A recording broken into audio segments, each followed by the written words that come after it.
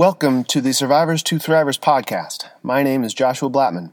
Here on Survivors to Thrivers, we come to stories of pain and suffering, seek understanding and transformation of pain's impact on life, and we bring old and new methods for healing to meet us where we are, real and alive. We speak with real-life survivors of traumatic and painful experiences, we engage with professionals and experts, and we help people transition from survivor to thriver.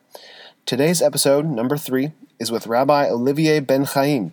He was raised in the French public school system, spent time in a French yeshiva in Jerusalem at 18 when he moved there from France. He served in the Israeli Defense Forces, worked for a Fortune 500 company here in the U.S., went back to school in his mid-30s, and now is rabbi of Bet Aleph Meditative Synagogue, a synagogue that practices Jewish meditation and paths of mindfulness. Lastly, before we get started, please know that this is the edited version. For the unedited recording, please listen to episode number 3, unedited, which I'm going to post next. And so, it is with great pleasure that I introduce this episode of the Survivors to Thrivers podcast with Rabbi Olivier Ben Chaim. Welcome. Yeah, thanks for having me. I look forward to see what might unfold from this. Yeah, cool. Diving right in, this is a podcast to talk about the things we don't really want to talk about, the things that we kind of bury in the back spaces of our minds and the traumatic experiences that we have.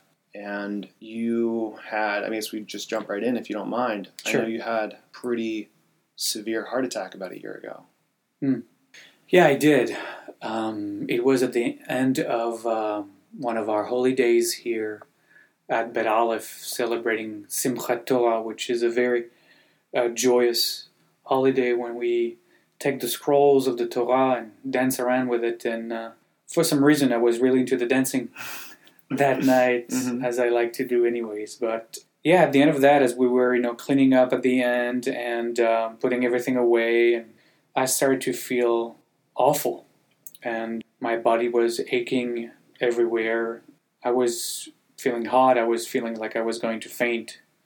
Tried to get a glass of water. I thought maybe I had, danced too much, and I just needed to, rest for a moment. But the pain, kept getting worse, by the minute. So at some point, through a set of different circumstances, I found myself back in the main room of where we had our event, and I collapsed on the floor and was taken to the hospital. And I didn't know, even when the ambulances came and people were working on my chest, and I really had no sense of what was going on. I had no reason to feel or know that I could ever have a heart attack. There is no history in my family. There is no. I was and I'm still am a very healthy person. Yeah. Meditate every day. Eat well. Work out 3-4 times a week. Yeah. There was really no reason for this to happen. No warnings, no Absolutely. Well, it's hard to tell. Then looking back, I thought a few weeks before, I thought I had a cold and I was feeling weak and exhausted, and coming back from the gym, I had a hard time to recover more than usual. But sure.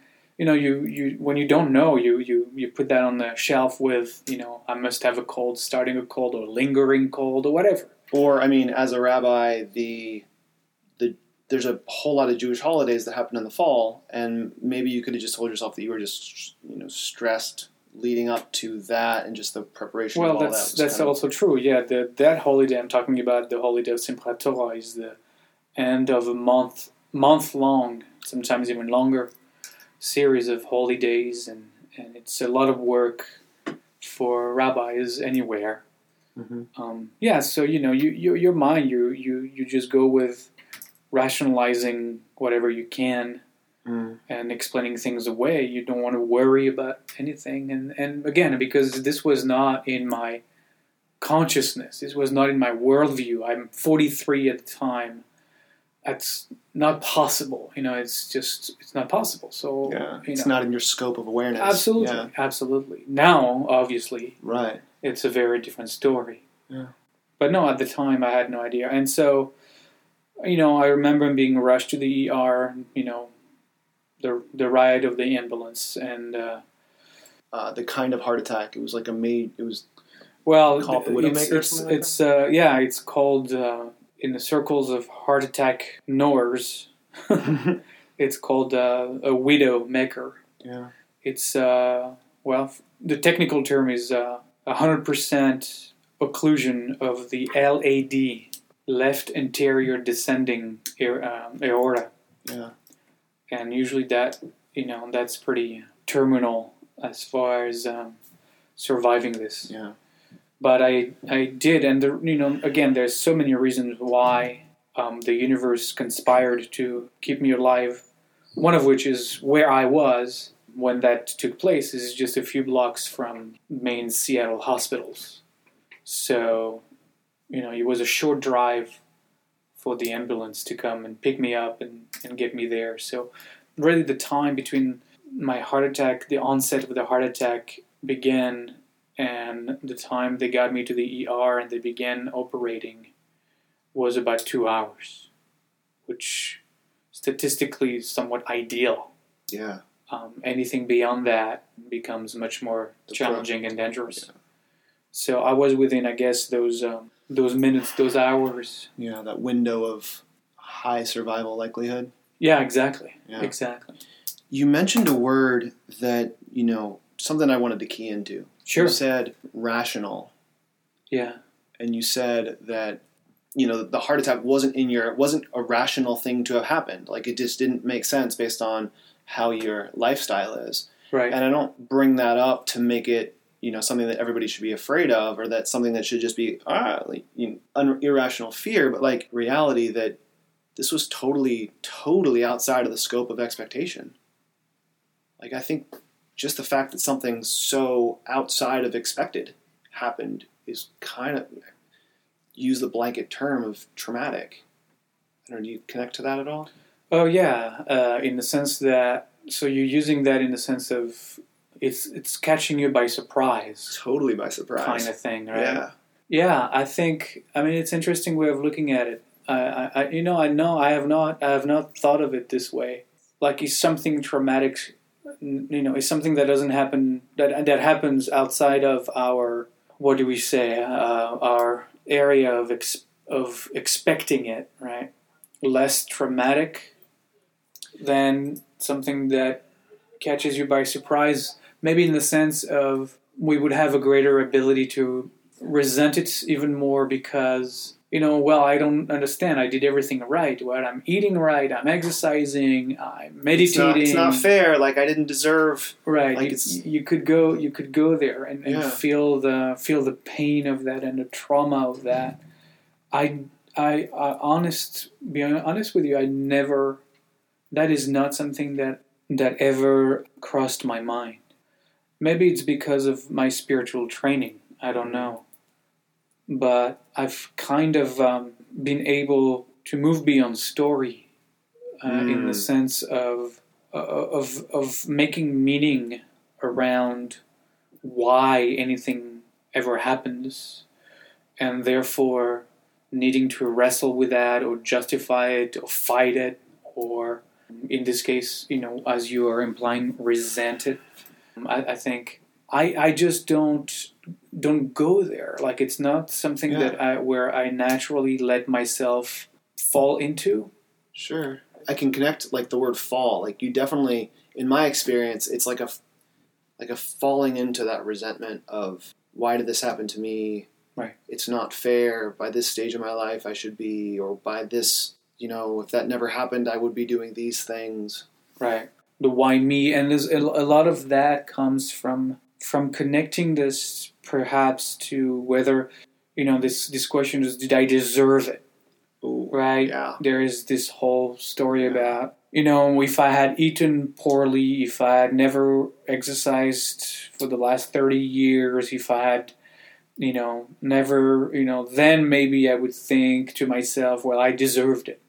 Sure, I can see that. Right? And so... like God's retribution kind of thing. Yeah, but I don't, you know me, I don't have a God like that. Right. God doesn't... sit on a cloud and throw thunderbolts? Right. There is no such a God for me. It just, the puppeteer thing just doesn't work. There is no sense of tit for tat retribution Yeah. for behavior. Sure. And which totally supersedes the whole, like, I think it's like a emotional stage that everyone has to go through, or like maybe I'm like projecting, but like I think that whole fairness, I think it's a fairness concept. If I do this, then I should get this, right, kind of thing. And you're just not even acknowledging fairness as like as a conversation point.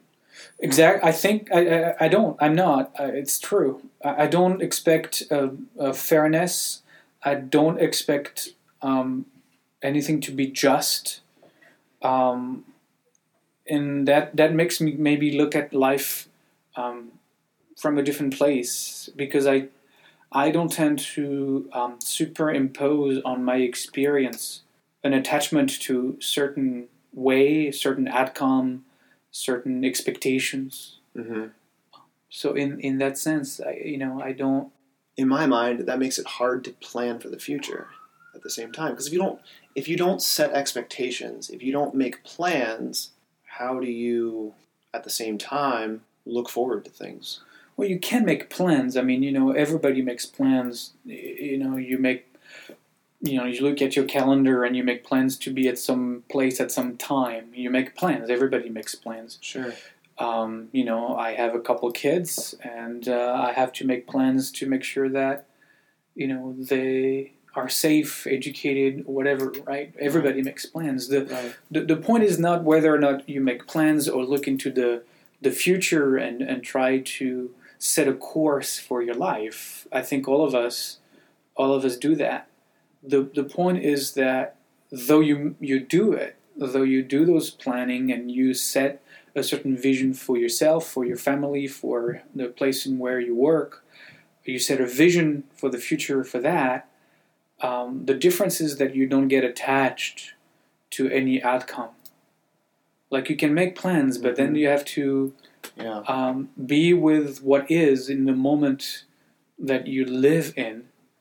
And that moment might be, and probably will be, in fact, probably always is, different from what you had envisioned, from what you had planned for what you had expected. I mean, none of our expectations get manifest 100% exactly as we had pictured them in our minds. It's just not how it works.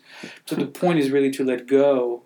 For me, I mean, it's just making plans but letting go of the outcome of it. Sure. So you act. It's a different kind of acting then, because since you don't have an attachment to whatever will unfold or the way it will unfold, right? Then you can flow with life as it happens and make adjustments and change course as things unfold.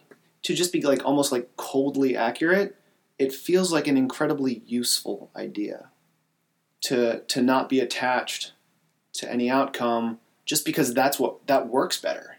Mm-hmm. It's just such a more transparent way than I think that most people have attachments to outcomes, and that's kind of a self-help catchphrase. And detachment.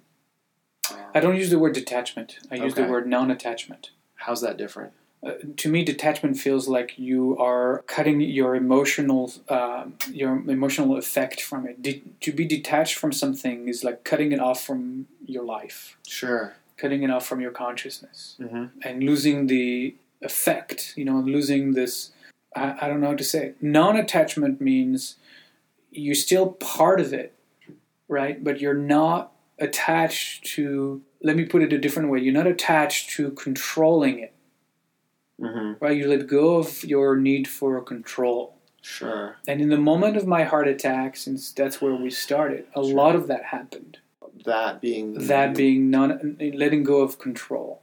Interesting. And we're probably going to talk about it a little bit later. But to just maybe conclude this or continue that thought. When you're detached, it's like you're no longer there. You're not present even. Right. You're not even present. Yeah. When you're not attached, you're present. Right. But you're not needing to control whatever is unfolding. Sure, you're not tied to the outcome. You're not attached to the outcome while you are still attached to being in the moment. And yes, exactly. And what that gives you, again, like I said earlier, is that if whatever you set in motion suddenly veers to the left or veers to the right, then you're not stuck in wanting it to still go straight.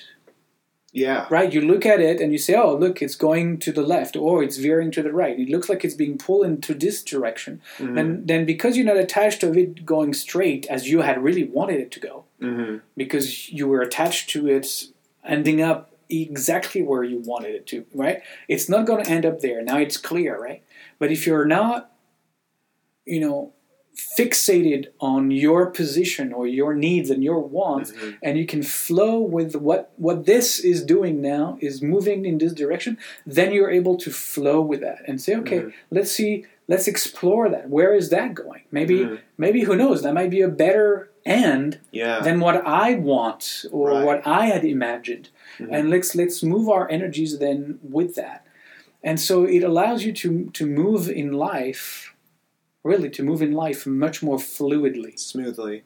And I can imagine how probably some physicists can say that even if something turns, it's still going straight in some plane. Yeah, I don't know about that. I don't know. I just started to think. I'm getting super in my head. I'm not a physicist. I don't even play one on TV. So. Oh. So I can kind of see how this might shape your identity. I want to get into identity a little bit. All right. And like, how has the heart attack, like, your identity beforehand, your identity with that, is it a label of like, oh, I'm a heart attack survivor, or is it still just the awareness of now, and how has that affected, if it has, and I'm treading lightly here with this question because it's about your family, and not just for you, but like the people that are close to you and people that are in your nuclear bubble. Well, so you mentioned the word, trauma earlier, and I think when something like this happens, no matter how the person who goes through that event lives it, it's in a lot of ways traumatizes the people closest to him or her. So I would say that the trauma is shared in this case because my children, my wife, the people who were there that night when this unfolded, members of Bet Aleph, our executive director, people who are very close to me, also lived through that event. It was their event just as much as it was my event. We don't live in in a vacuum. Yeah. And I lived it, on that side of the doors of the ER or the operating room, but they lived it on the other side of that door in the waiting room. Yeah. Not knowing if they were going to ever see me alive or not. And those were definitely traumatic hours for everyone who was there. So we can talk of those of us who have lived through. Sorry to interrupt. A very good friend of ours is a social worker, and she said that phenomenon is called secondary trauma. Yeah, that makes total sense.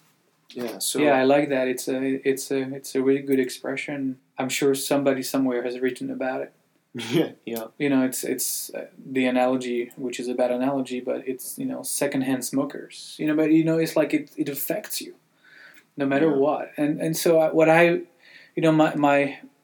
my daughter, this Shabbat, this Sabbath, the Friday night, we were all around the dining table, and it's been a really long time since the four of us could have, because of my work and because of other family things, we hadn't had for several number of weeks the chance for the four of us to be together around the table for Shabbat, for our Friday night Sabbath dinner. Our tradition is to share gratitudes. So it's been, now my heart attack was a year and 2 weeks ago or 3 weeks ago, something like that. So it's been a while. But, one of the things my daughter said on Friday was that how grateful she was that I was still around, and with tears in her eyes, literally saying that she didn't know, and I'm paraphrasing here, but she didn't know how her life would be possible still, today if I wasn't here. Yeah. How she would be able to go through whatever her day-to-day things. And she's a teenager, and at that age a lot of things are happening, and a lot of questions are being asked, and a lot of discovering is taking place. And it would have been really it touched me again when she said that. My son, for about 8-9 months even, had difficulties sleeping at night and nightmares. He's 11, so it's also a time in a child's life, oftentimes where they are wrestling with death and dying and what that means. Yeah. So it just happened at that time for him at the same time. Yeah. And I my wife too. Oftentimes we look at each other and start crying, and it's a traumatic experience for everybody. Yeah. Deep breath. The next thing I really wanted to talk about was emotions, but particularly grief. In my own experience with, a near death and like car accident and coma and like I don't know who I am kind of stuff, I've learned that for me, grieving who I shoulda, coulda, woulda, like all those shoulda, coulda, wouldas that don't exist except in that identity concept of who we thought we shoulda, coulda, woulda been, right? Grieving that loss. I don't know that our culture really has a way to do that. Like language for it or the acceptance of it.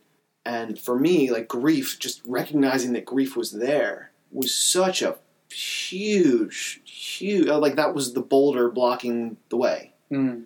So I'm interested almost to recognize any kind of similar experience for you in relationship to that concept of grief.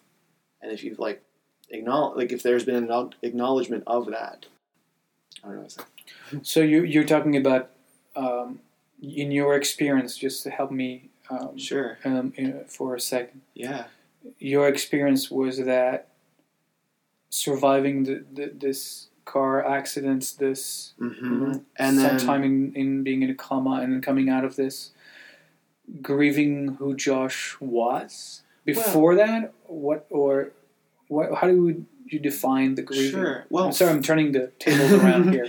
I guess it's only reasonable, right? Right. Well, for me, the grieving concept was that, the accident happened at a very transitional period, right between high school and college, and I was very well attended to medically and holistically through my family. Just they're very knowledgeable about medical things and treatments and energy treatments and such, and that attended to all the physical things. So physically, healthfully, I am in great shape physically, but I didn't recognize what is popularly known as PTSD or post-traumatic stress disorder until I don't know, I didn't even know what it was or how. It's mostly been, in my experience, a military concept or for veterans who've come home, and I started to get some counseling a year and a half ago or so, and then trickle forward. I was shown a Venn diagram of PTSD and TBI, so that coma had a traumatic brain injury attached to it, and I knew and I accepted the TBI, and I get that was part of it, but when I saw that Venn diagram and I saw that all the TBI symptoms had pretty much alleviated themselves, which I attribute mostly to the healthcare I received, but the PTSD symptoms, the things listed in the circle for the PTSD, were definitely present, hypervigilance and hyperarousal and inability to concentrate. And then I saw, the things that were in the middle of the two circles between PTSD and TBI. Those were the worst ones, and those are the ones that were most having the largest impact on my experience. And once I got that label, and I know it's like an identity thing, once I was able to see that was like there was a label, and with that label, there's a whole world of treatment options Right. that have become much more widely known in the last 10, 15 years. Sure. From EMDR to somatic What's EMDR? experience. EMDR is eye movement reprocessing and desensitization. Uh-huh.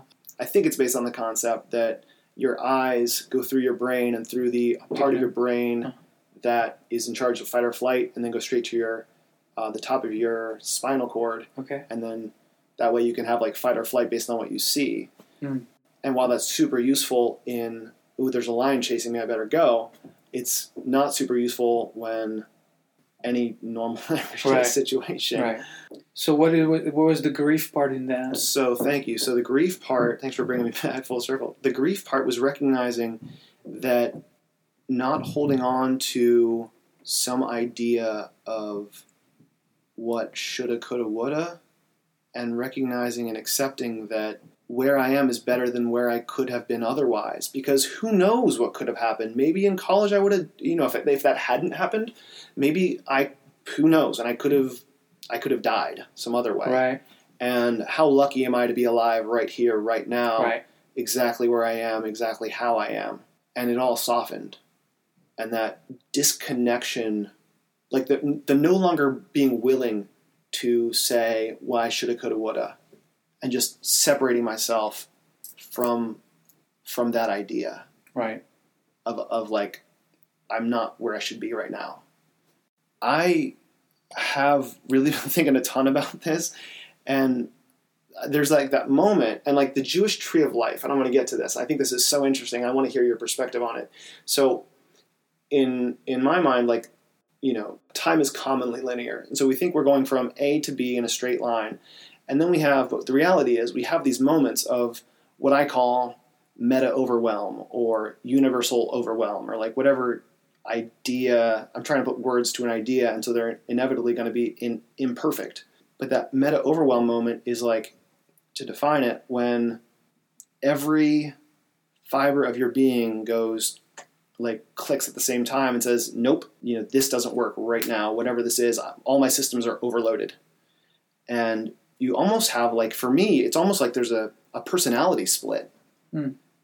Maybe that's more related to brain injury specifically than a heart attack, but like it's almost like there's a personal schism where part of your body in time keeps going straight, but your personality like juts off to the left. Mm-hmm. And then for years after that, you've got your body in time, and then your mind in time, and they don't line up. And I find that a lot of people who are stuck in storyland and who relate to other people's experiences, or who through communication don't actually share an emotional connection with the person they're having an experience with, they relate to the person in the moment through some story that they remember. Right. And to me, that's a marked example of the schism between their physical body and their emotional body. Yeah. I don't know if that relates. Yeah. Does that connect to you in any way? Yeah. I mean, I hear the schism. You use the word schism. The divergence here, the dichotomy you're talking about. Mm-hmm. And if you look at it from the perspective of the Tree of Life and the Kabbalah, there is a sense that, because it's not about giving a class on the Kabbalistic Tree of Life, but there are a couple worlds, let's say, that as far as Kabbalah is concerned, that on this level of consciousness, on this plane of existence, we inhabit, in the sense that we are at the same time physical beings and emotional beings. I mean, there's more than that, but on this plane, those are major players in how we live our day-to-day life as embodied divine. The major players are the physical, and when I talk about physical, in Kabbalah we call it the world of Asiyah, the world of action, and in that is the concrete physical world. Right. Yeah. Right. Cool. The concrete, the world that we walk Yeah. in day-to-day, the gross level of consciousness. Sure. So that world of Asiya, contains what I call body-mind. And, sometimes I joke around and say it should be one word, right? The body-mind walks in that world.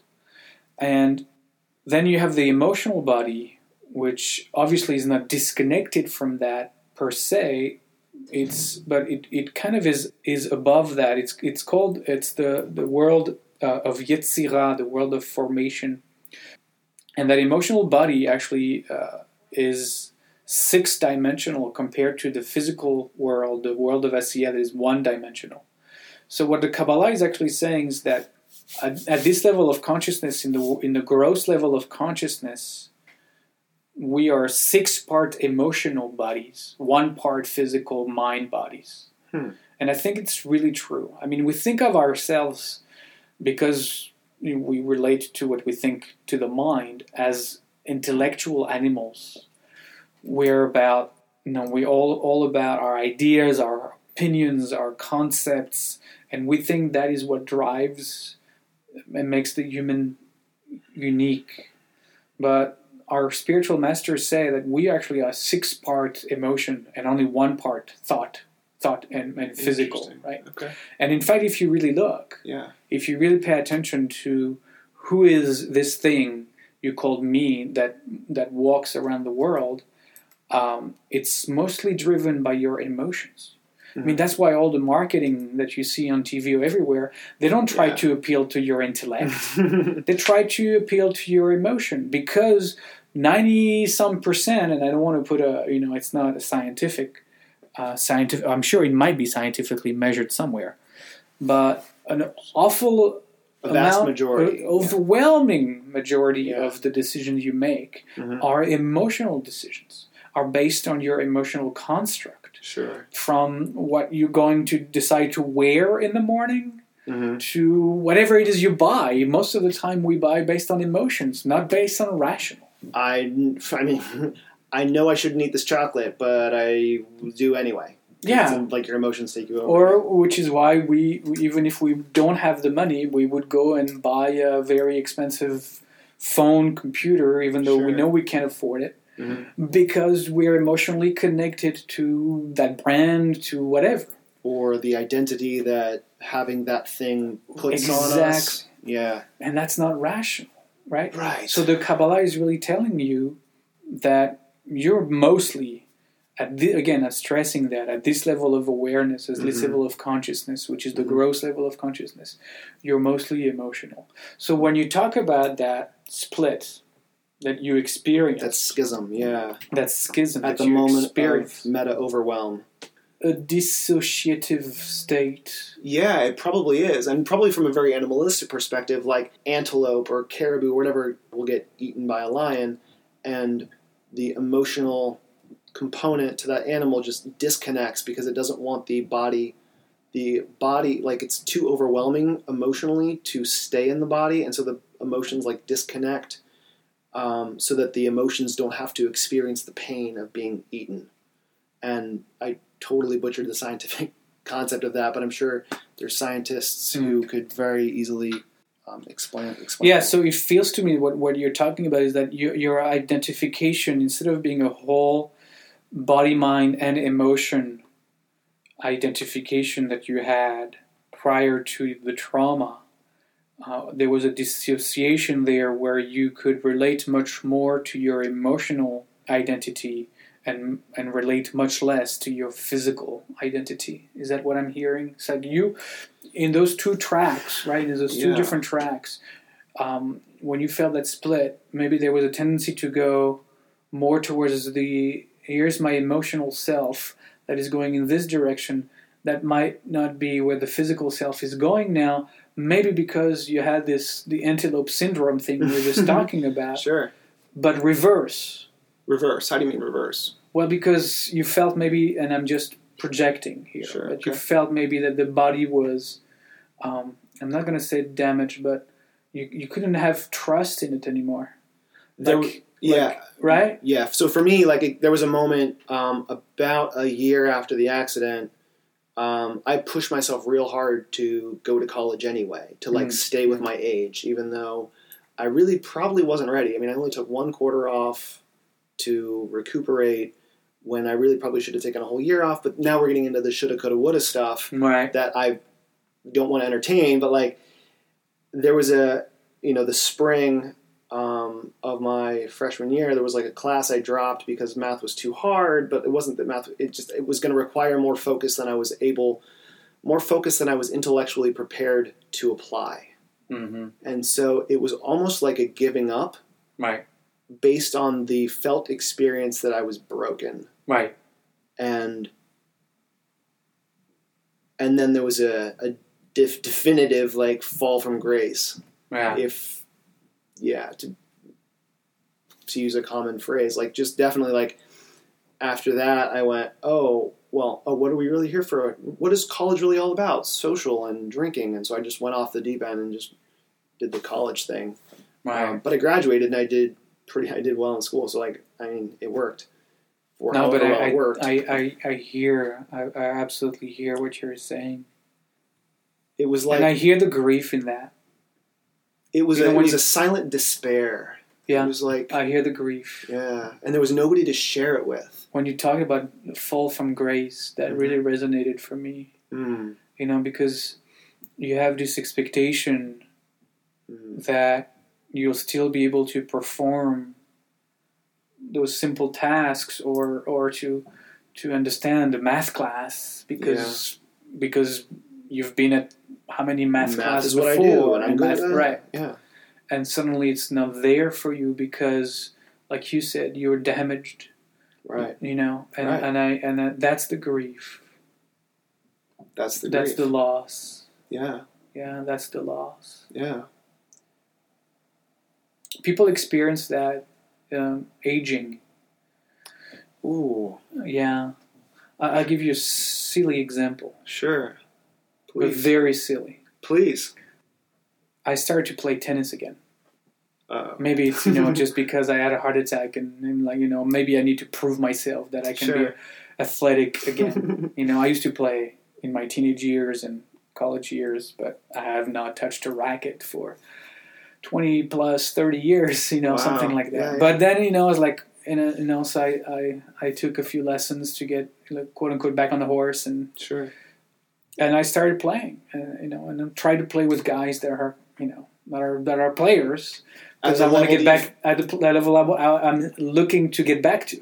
Yeah, at the level you think you should be at. The shootout. The shootout. Here's the shootout. Yeah. Right? Yep. And again, it's going to sound silly, but so there is this, balls that this guy, on the other side of the net hits. Yeah. And in my head, I get this ball no problem. Right.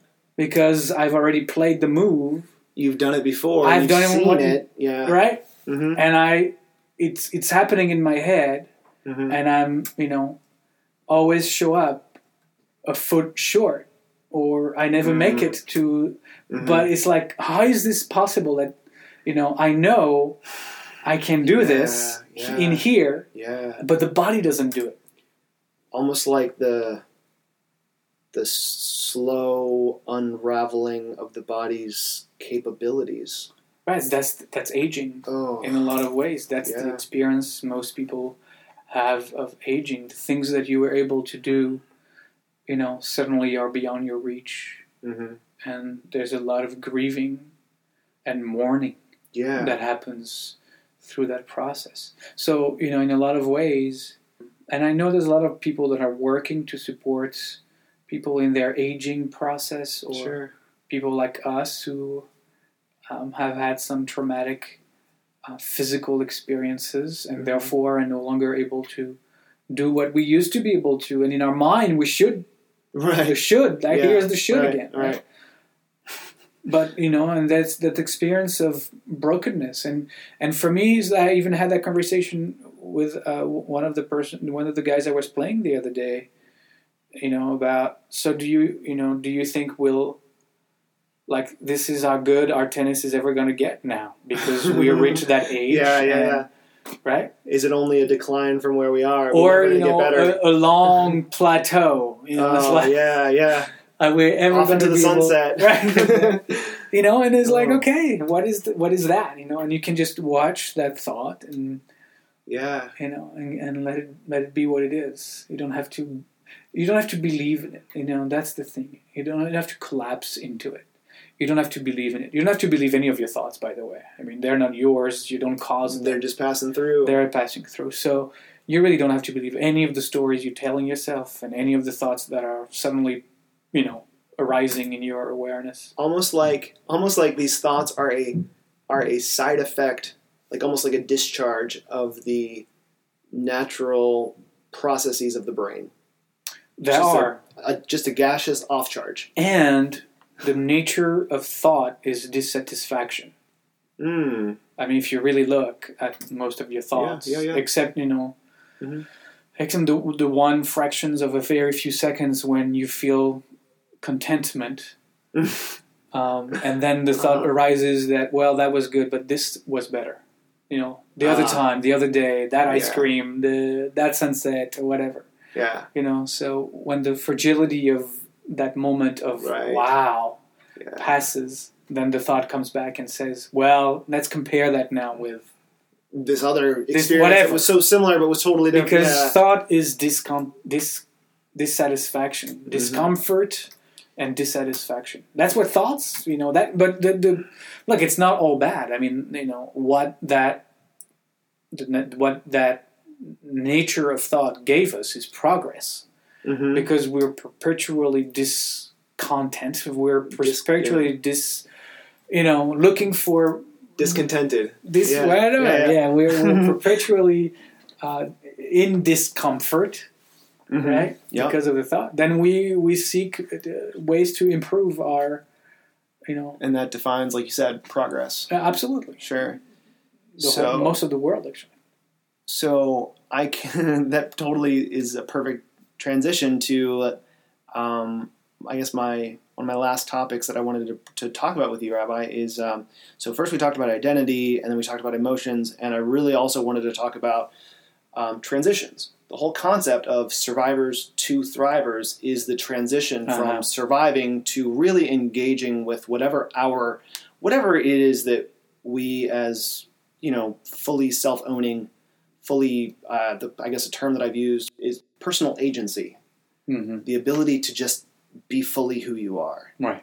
And the transition from surviving to that being fully who you are concept, and all transitions in general. I wrote you an email, I don't know, a couple months ago, and I was like, so just to be curious, how does Judaism respond to transitions? And you were like, waking up prayer, showering prayer, bathroom prayer. You listed a whole bunch of other little things that going through a doorway. They're all little transitions. And I only bring up transitions because everything is an unfolding transition, and I want to tie together the concepts of grief with transitions and surviving and thriving, and kind of just put all that on a plate and say, what do we do with all that? Because it's a whole lot for anybody to handle, and it's a lot of concepts that we really don't even have a language for or a way to talk about in this culture. And I'm interested to see if Judaism, if you, not related to Judaism, have any kind of connections to those transitional, yet, bridging the past to the future, but still living fully presently here. I'm deeply listening to what you're saying, and here's what's coming up for me right now. And again, it's not. I'm not. I don't have notes. So it's going to be whatever it's going to be. But it feels what you're talking about connects to me to a process of forgiving and forgiveness. There's a kind of a three-stage process in forgiving that actually a lot of what we do through the high holidays and the fall, it's in Hebrew we call it slicha for the first level, mechila for the second level, and kapara for the third level. And it moves us actually, in fact, through the high holidays, as there are three major convocations, and each convocation can be seen through the prism of one of those Slicha is number one, which means Almost like to apologize, right? yeah. I'm sorry. Sure. Mechila, which is a little more complicated, but it's about acceptance.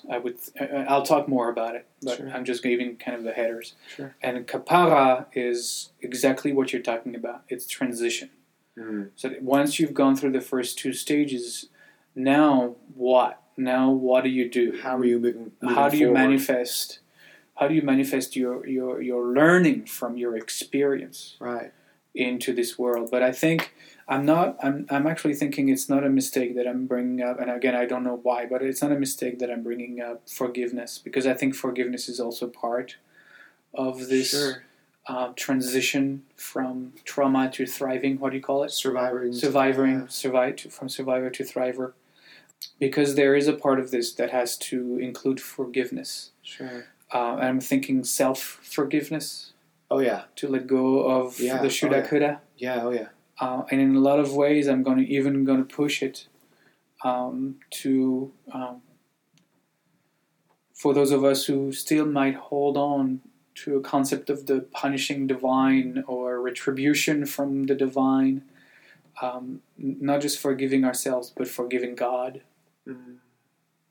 Why did God let me do this, or why? Whatever it is, but forgiving God. Or I mean, for the atheists out there, Then forgiving self. Forgiving self, capital Forgiving self. the other as well. Yeah. You know, this is this whole process. So you start with, first of all, getting in a place when you're ready to forgive. And that's the first stage. That's slicha. That's I now forgive. Right? Which is really the hardest step. It's like getting in this place where you say, okay, I wanna work on forgiving whatever the circumstances of that event, of that trauma, of what I did, what they did, what happened, what didn't happen, and enter into that space of I can't no longer carry the pains and the suffering of that trauma. I want to heal it. I want to heal around it. And when you reach that place of wanting to no longer carry the pain of that, then you can step into this moment of let me work on healing that, and let me work on forgiving that. So that's stage one. Stage two is mechila, which is often about letting go of our need for the past to have been any different than it was. Letting go of our need for the people who participated in the trauma to have been any different than they were in that moment. Letting go of our need for anything and anyone to have been any different than it ever could have ever been. Right. And so there's an element of just the only, like accepting that that the best possible scenario and the best possible outcome of any of the infinite possibilities that are continually unfolding is like that exactly here, exactly now, exactly where I am is exactly the best scenario that ever could have unfolded. I wouldn't even qualify it. Okay. I wouldn't qualify it. You just remove the word best from what you said. It is whatever happened. End of story. And it's important that I say end of story, because that's really what it is about, isn't it? Sure, yeah, it's all a story after all, isn't it? After that, it's all story. Yeah. You know. So it's critical for us not to actually qualify and simply be with what happened. And I don't want to deny it. Like, I don't want to deny the pain that others, I mean, if we're talking about trauma that has been caused by other people, right? And there's a lot of that. Yeah. I don't want to deny what they did. I don't want to deny the damage that they did. I don't want to, forgiveness is not... denial. It's not denial. It's not giving carte blanche. It's not erasing. Carte blanche? Yeah, it's not like absolving. Sure, gotcha. Forgiving is not letting the other off the hook.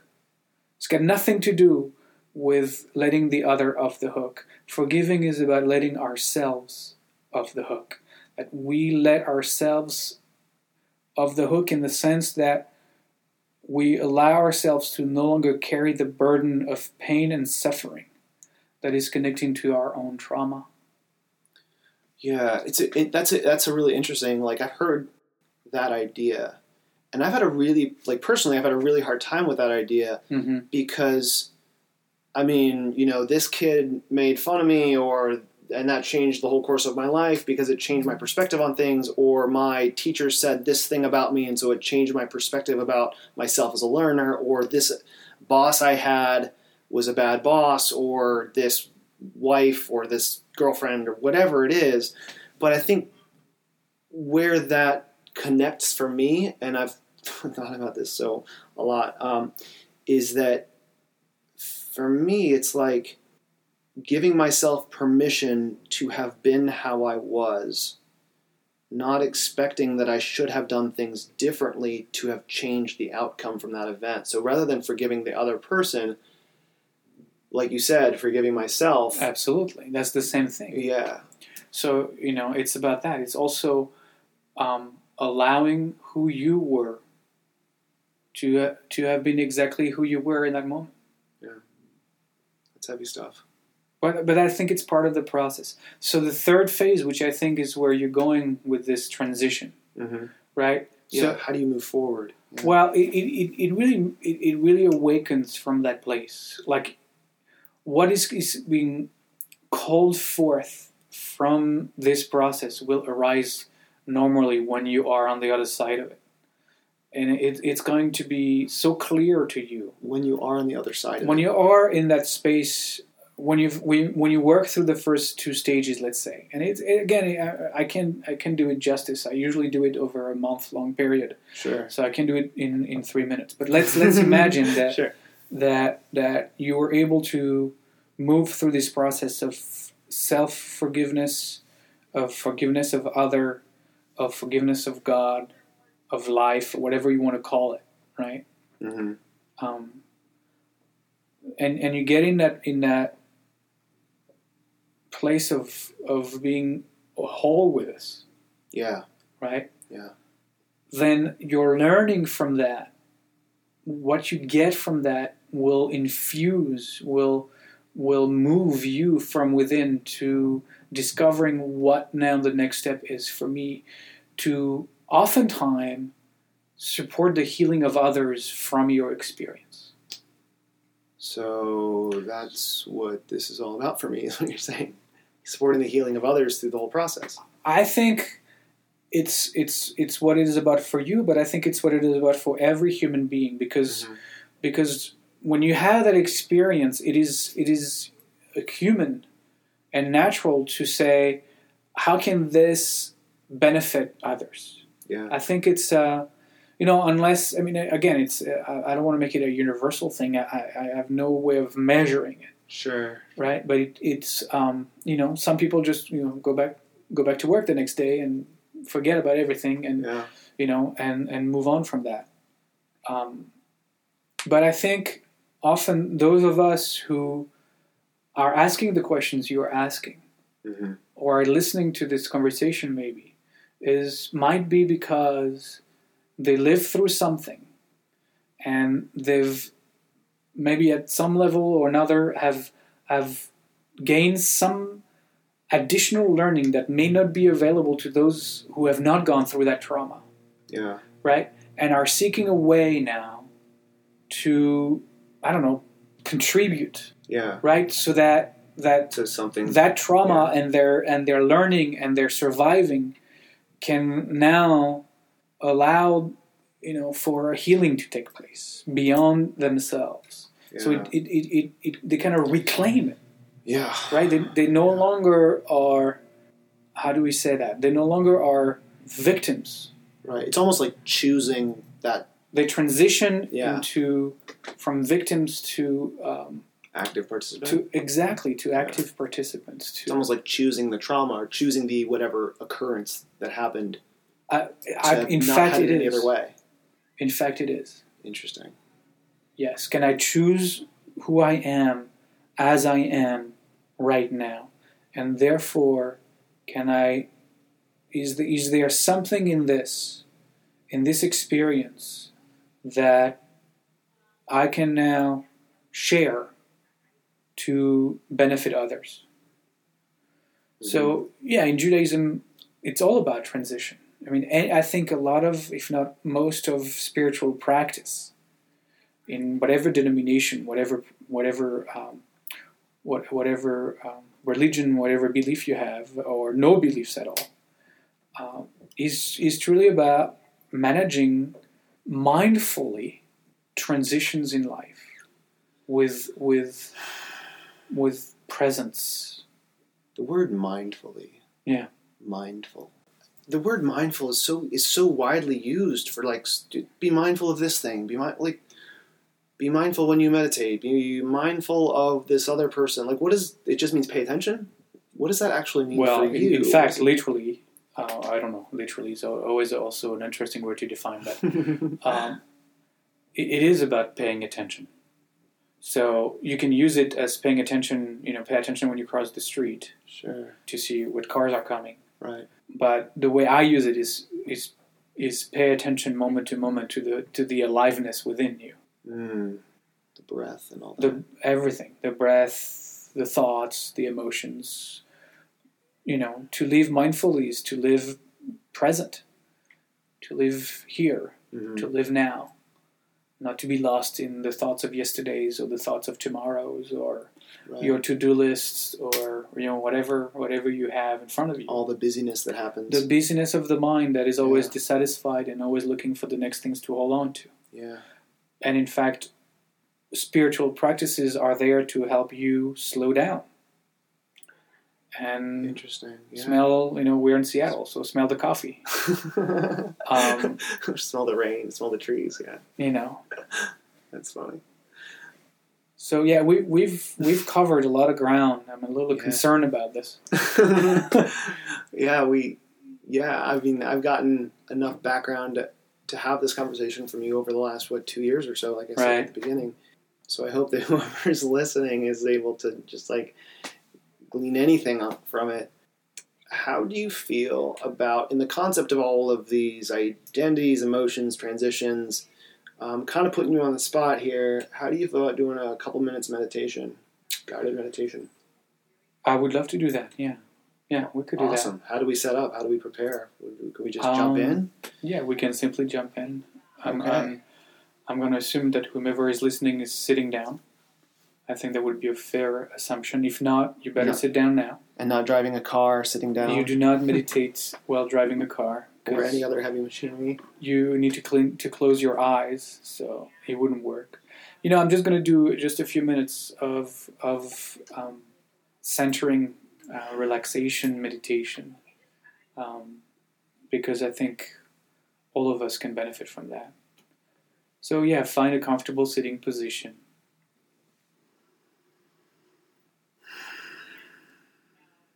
And begin to pay attention to your breath, just as it is. Again, it's all about being present to what is exactly as it is. Not wanting anything to be any different than it is. So as you start to look inside at how your breath is breathing, and believe me, you don't breathe. Breath is happening on its own, so let go of trying to control it. And simply pay attention. If your breath right now is short, it is shallow, and that's exactly what it is. If you find that your breath right now in this moment feels like it's deep and it's long, and that's fine. That's exactly how it is right now, and that's okay. Either way, it makes no difference. So you have your eyes closed. And if you're sitting on a chair, try to see if you can put both feet on the ground. And then gently put your hands to rest on your lap. And see if you have any tension in your hands. Oftentimes, we don't realize, but our hands, the way our fingers are are moving, our hands oftentimes are very tensed. So see if you can just relax your hands. They can be, face down on your lap or facing up, whatever is comfortable for you. The point is to relax completely.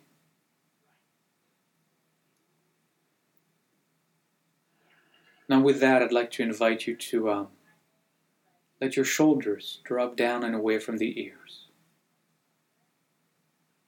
Let your arms, just completely relax as well.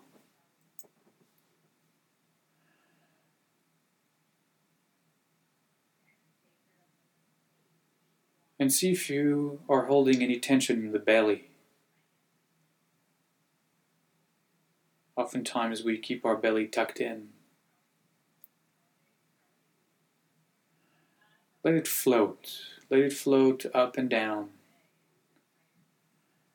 Deeply. Release any tension that you might hold in the belly.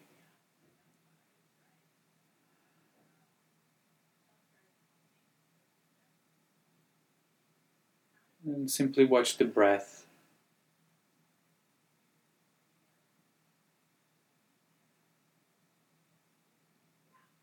Now turn your attention to your jaw. Oftentimes, we hold a lot of tension in the jaw as well. One way to release the jaw is to open the mouth ever so slightly. Feel where you find your jaw relaxing most. Sometimes you have to open your mouth a little wider. Sometimes just slightly is enough. Just play with it. See where you find the most relaxing place. And let the tongue rest at the bottom of your mouth. It might cause you to swallow your saliva from time to time. That's okay. Doesn't matter. And if you want, let the tension on your face melt away. Oftentimes I feel we hold our face like a mask. If you can release all the tension of the muscles of the face, the cheeks, the forehead, around the eyes,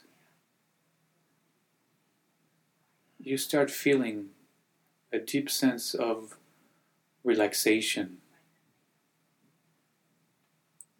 Still being with your breath, just as it is, watching it come and go, come and go.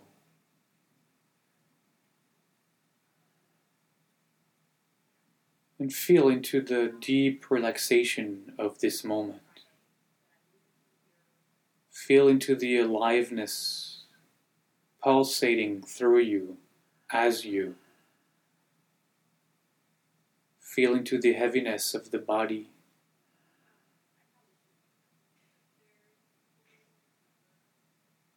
And see if you can relax even more.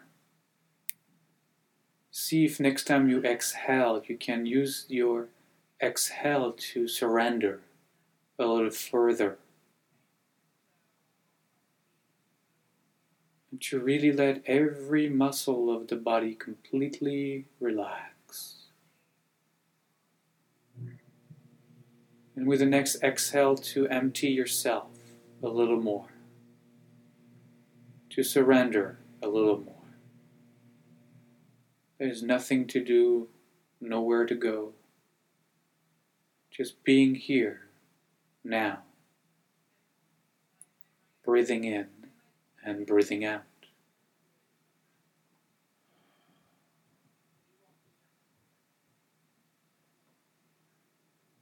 There is no limit to how much you can really release. So go for it. Next time you exhale, go a little deeper. Go a little further.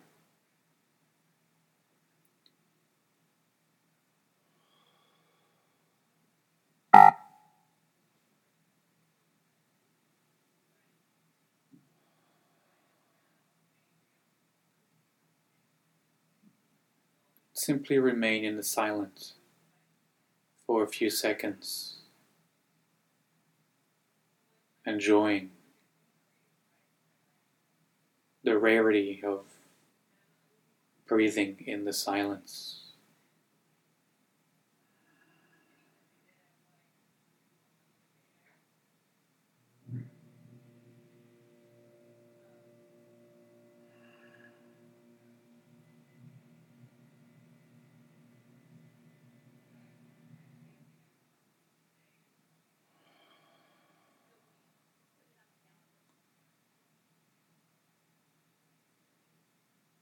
And so in a few seconds we'll bring this meditation to a close.